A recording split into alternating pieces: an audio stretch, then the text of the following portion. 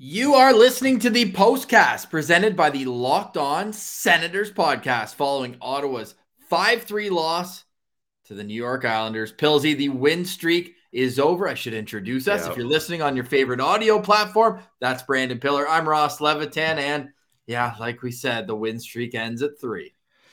And it's okay for a win streak to end like this. Second game of a back-to-back. The Islanders had some time to prepare for this. They weren't on a back-to-back, and Sorokin played a pretty good game. You got to hand it to him. Like, that was a game where the Ottawa Senators outshot their opponents. They dominated for most of the play. Anders Lee gets a couple real lucky goals that end up turning the tides of this game, and the Sens just can't recover after that.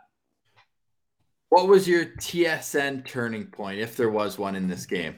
I'm taking Lee's second goal, the one where it deflects off the high glass, and then Gus almost covers it. He just needs to be a little bit more aggressive there. But Lee, that's a good power forward move, right? Being at the net, digging for that puck, not giving up on a play, and he ends up getting the goal. Yes, he does. But I felt Ottawa made up for that, getting their cheeky goal in the third period where Nick Holden bounces it off the defenseman's skate. It goes in. So I thought it was more so the other goal that broke the camel's back. And yes, there was the deflation that you get after Anders Lee gets it up 3-1, because like we were bragging about, when you do it on home ice when it's your team, there's nothing worse than being scored on again on home ice while the other team's goal is still being announced. And it was so close, only 28 seconds apart, those two goals, and still down 3-1 going to the third period, despite the way Ottawa's played in recent third periods. Maybe this whole season, you don't have to specify too much. I thought they came out strong. It's unfortunate that 4-1 goal happened and really took any air out of their sails. Yeah, absolutely. And that's the thing. Like, the Sens, this was another good effort where they bought into their systems. They end up scoring on the power play. That's something we wanted them to achieve. And really, they were in this game the whole time. And then that 4-1 goal really kind of puts it out of reach, even though momentum, I still feel, was slowly shifting in their favor. It took a while for them to get it, because they went 0 for 2 on the power play in the first period. Then they get that 4-minute advantage after Josh Norris took a brutal, blatant high stick right in the chin. Some poetic justice, though, scoring a goal with blood still dripping down his chin. You knew the boys were looking for him on that power play in his spot, right? You got to give him some justice there. And I mean, obviously you don't want anyone to lose some chiclets, but it was pretty funny. Him and Brady on the bench, and Norris was like, "This tooth feels a little loose. Like, how do I look here?" And Brady's like, "No, you're good. You're good." Yep. Just guys being dudes there. Certainly was. And Josh Norris, that's his 11th goal. And we looked it up. Drake Batherson has assisted on 7 of Norris's 11 goals. And Pilsy, that goes way back to their Belleville days, especially on the power play. Yeah, these two, they have good chemistry together. And a big reason, Ross, is because both of them, I would say Batherson a little more than Norris, are dual threat options. Like, if they're on the same line, if you're trying to defend them, you can't cheat to stop Batherson's shot, because then you're going to leave Norris wide open, and vice versa, right? Like, you just don't know what these guys are going to do.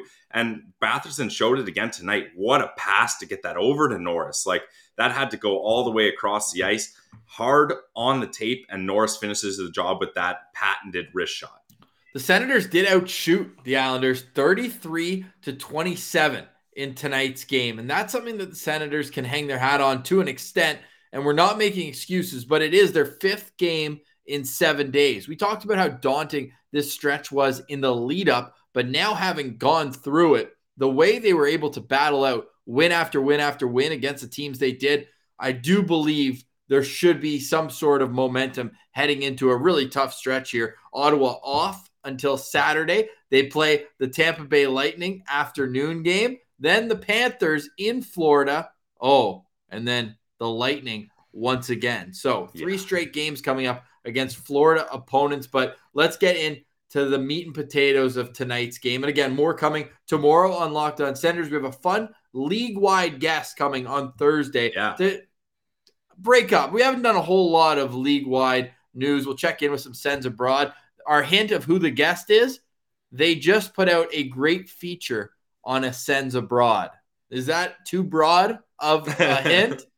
maybe too broad, but it's also not too specific. So you're in a nice range there as far as clues go. Let's bring up Brett James, who writes this Awesome. in. And Brett has been awesome. We appreciate you being on the postcast with us. MVP of the game, Cheryl Pounder, unbelievable on commentary tonight. I thought so as well, with John Abbott, who does a great job filling in with the play-by-play. We got to get Abby on the show. He's a great guy too. But yes, Cheryl Pounder was awesome tonight. Looked like she'd been doing it for 20 years. Well, she knows the game so well, right? And that's something we already knew from our conversations with her, seeing her on the broadcast. Like, she's just able to really kind of anticipate the way the game's going to go, especially from a defensive side. So I always appreciate her analysis when it comes to defensemen because, I mean, she's got the gold medals to back up what she's saying, that's for sure. Yeah, we'd be running out of time if we go through each and every one of those gold medals. So let's touch on the biggest moments of the game, the talking points, the water cooler notes. Tim Stützle got in a fight, but not really. No, not a fight, Ross. Just a little bit of roughhousing. Got into a roughing. I wish the refs would have let him go there. Like that, you could tell that was pure emotion, and Timmy was throwing those fists around with some fury. And I would say he was getting the better of Noah Dobson there. Yeah, he looked a little Alex Semen-esque, I'll say. No. Like just flailing, eh? Just flailing fists of fury. But hey, sometimes Timmy, he's got the soft hands. He doesn't know how to chuck them. Yes. Maybe his roommates, Norris and ex-roommates, Norris and Batherson can help him out with that. Yes, I think that, or sorry, you mean Tkachuk, Norris and Tkachuk. Tkachuk, sorry, yes. Exactly. Yeah, and in the long season, it's great to have little moments like that because you know at the meetings on Thursday or Friday heading into the weekend, they're going to play that fight and the boys will have a good laugh at Timmy's expense. Although Timmy wasn't laughing at that 2-on-1 in the first period. That's what I was just about to mention, Ross. One of their best also chances. Kind of a TSN turning point because if they score that and go up 1-0, and we talked about this on today's show, right? If the Islanders get a couple goals, they'll just squeeze you. Yeah. And that's what happened here. Sure, the boys had a good good passion and good comeback, and they get a couple goals and they stay in the game and stay dominant, but they're just not going to give up enough for you to come back if they get a couple goals ahead. And that's what we saw tonight. So if Timmy scores in that 2-on-1 and they go up 1-0, we might be looking at a different story here. But the story is 5-3 loss. The Senators' win streak ends at 3. They do, however, score a goal at all strengths. Formey gets the shorthanded goal in the third period to make it 5-3. Nick Holden scored at even strength just to make it 4-2. And then Josh Norris on the power play. Who's your Sen Central standout in tonight's game? I think, you know what? I'm going to go with Formey. Like, this is something we've been looking for him for quite a while here, getting the shorthanded goal like you talked about. And he needs to be able to capitalize on those chances. That was his only shot on goal all game, but he did chip in with an assist as well. But like Formenton, this is a big season for him, and he's being given opportunities here. And we used to love seeing him kill penalties as an offensive threat. So he needs to continue to do that. And I love seeing him score goals. He's finally starting to pick things up here. Real talk there. You're all right. Fair enough. This is a question, though, that's on my mind. Lincoln Berry, Sen Central citizen, writing in, do you think we win this game if Anton Forsberg's in goal?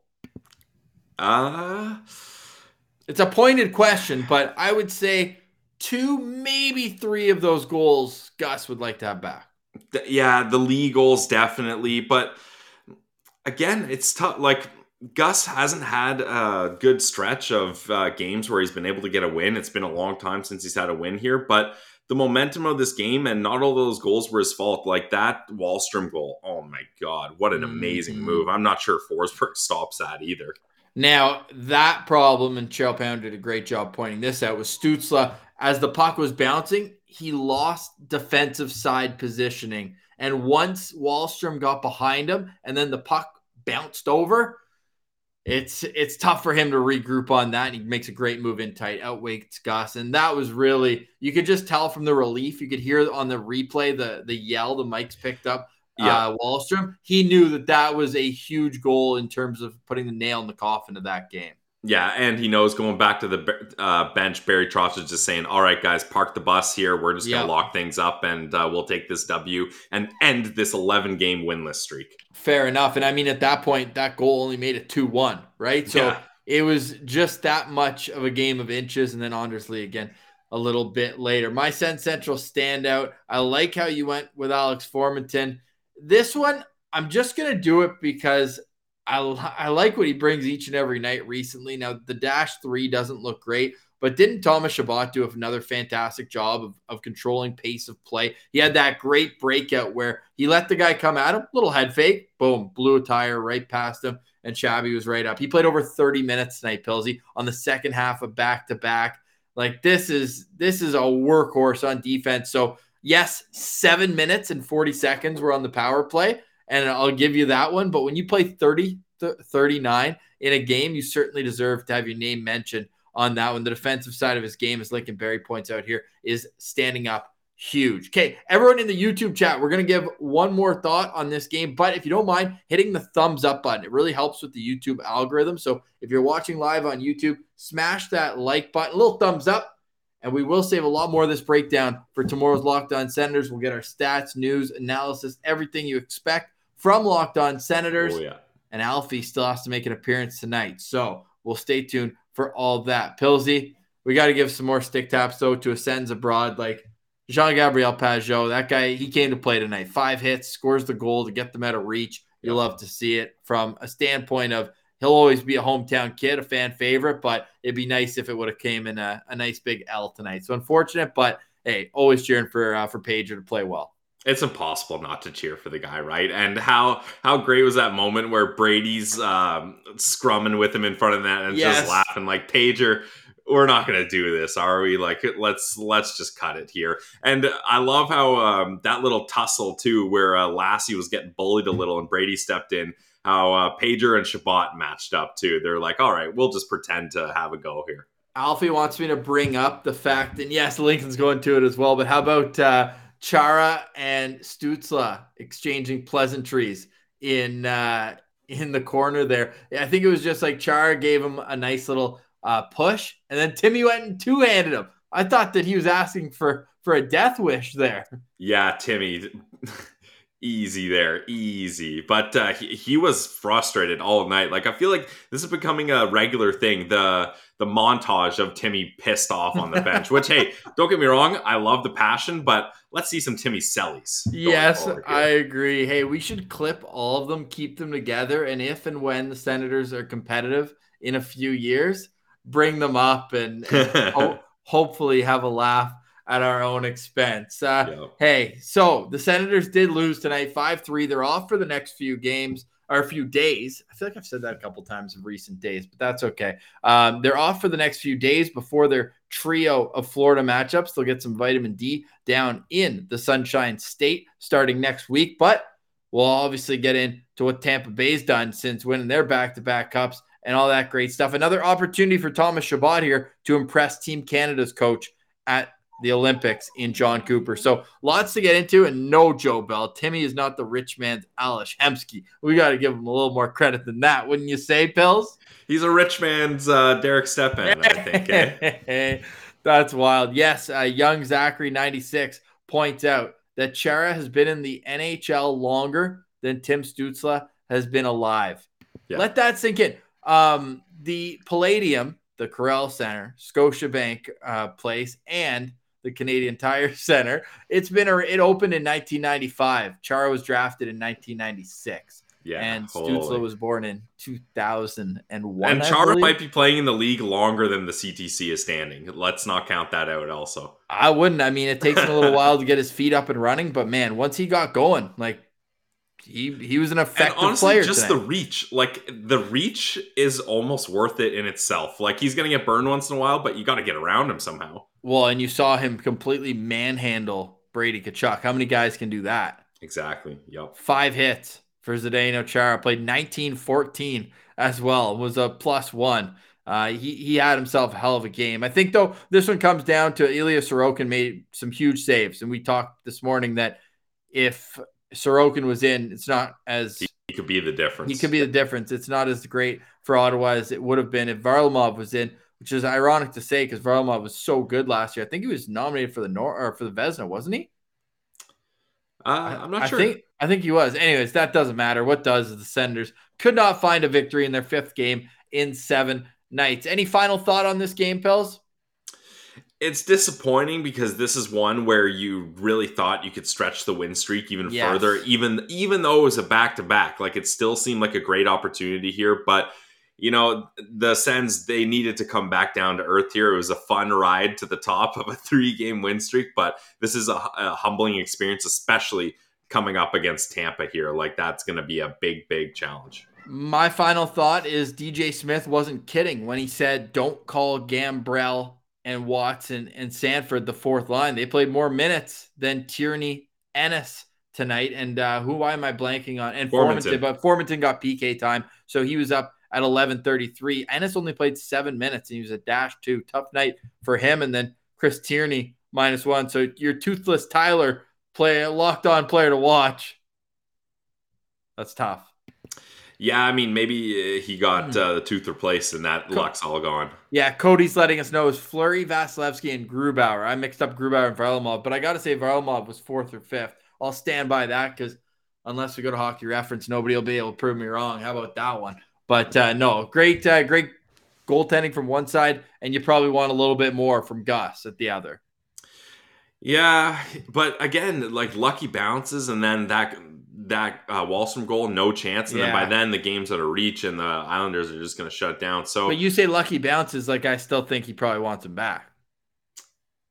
So. Yeah, definitely. But I mean, yeah, that first league goal, like that's one of the weirdest hockey goals I've ever seen. And then the second league goal, like that's just a fluke play where it bounces and you're not quite aggressive enough. So, although definitely I'd like a little stronger performance, I'm not putting this one on him for sure. Good to see the Senators not roll over and die in the third period once it got to 4-1. They brought it back to within 2 goals twice, but ultimately fall 5-3 to the New York Islanders, allowing the Islanders their first win in 12 games. That's double the Sens' 0-6 run before they got back into the win column. All right, we will be back tomorrow with a proper episode of Locked On Senators. But in the meantime, if you don't mind, a little thumbs up there in the corner, and make sure you're subscribed on YouTube and wherever you get your Locked On podcast. All right, hit us with a Go Sens Go in the chat as we sign off, and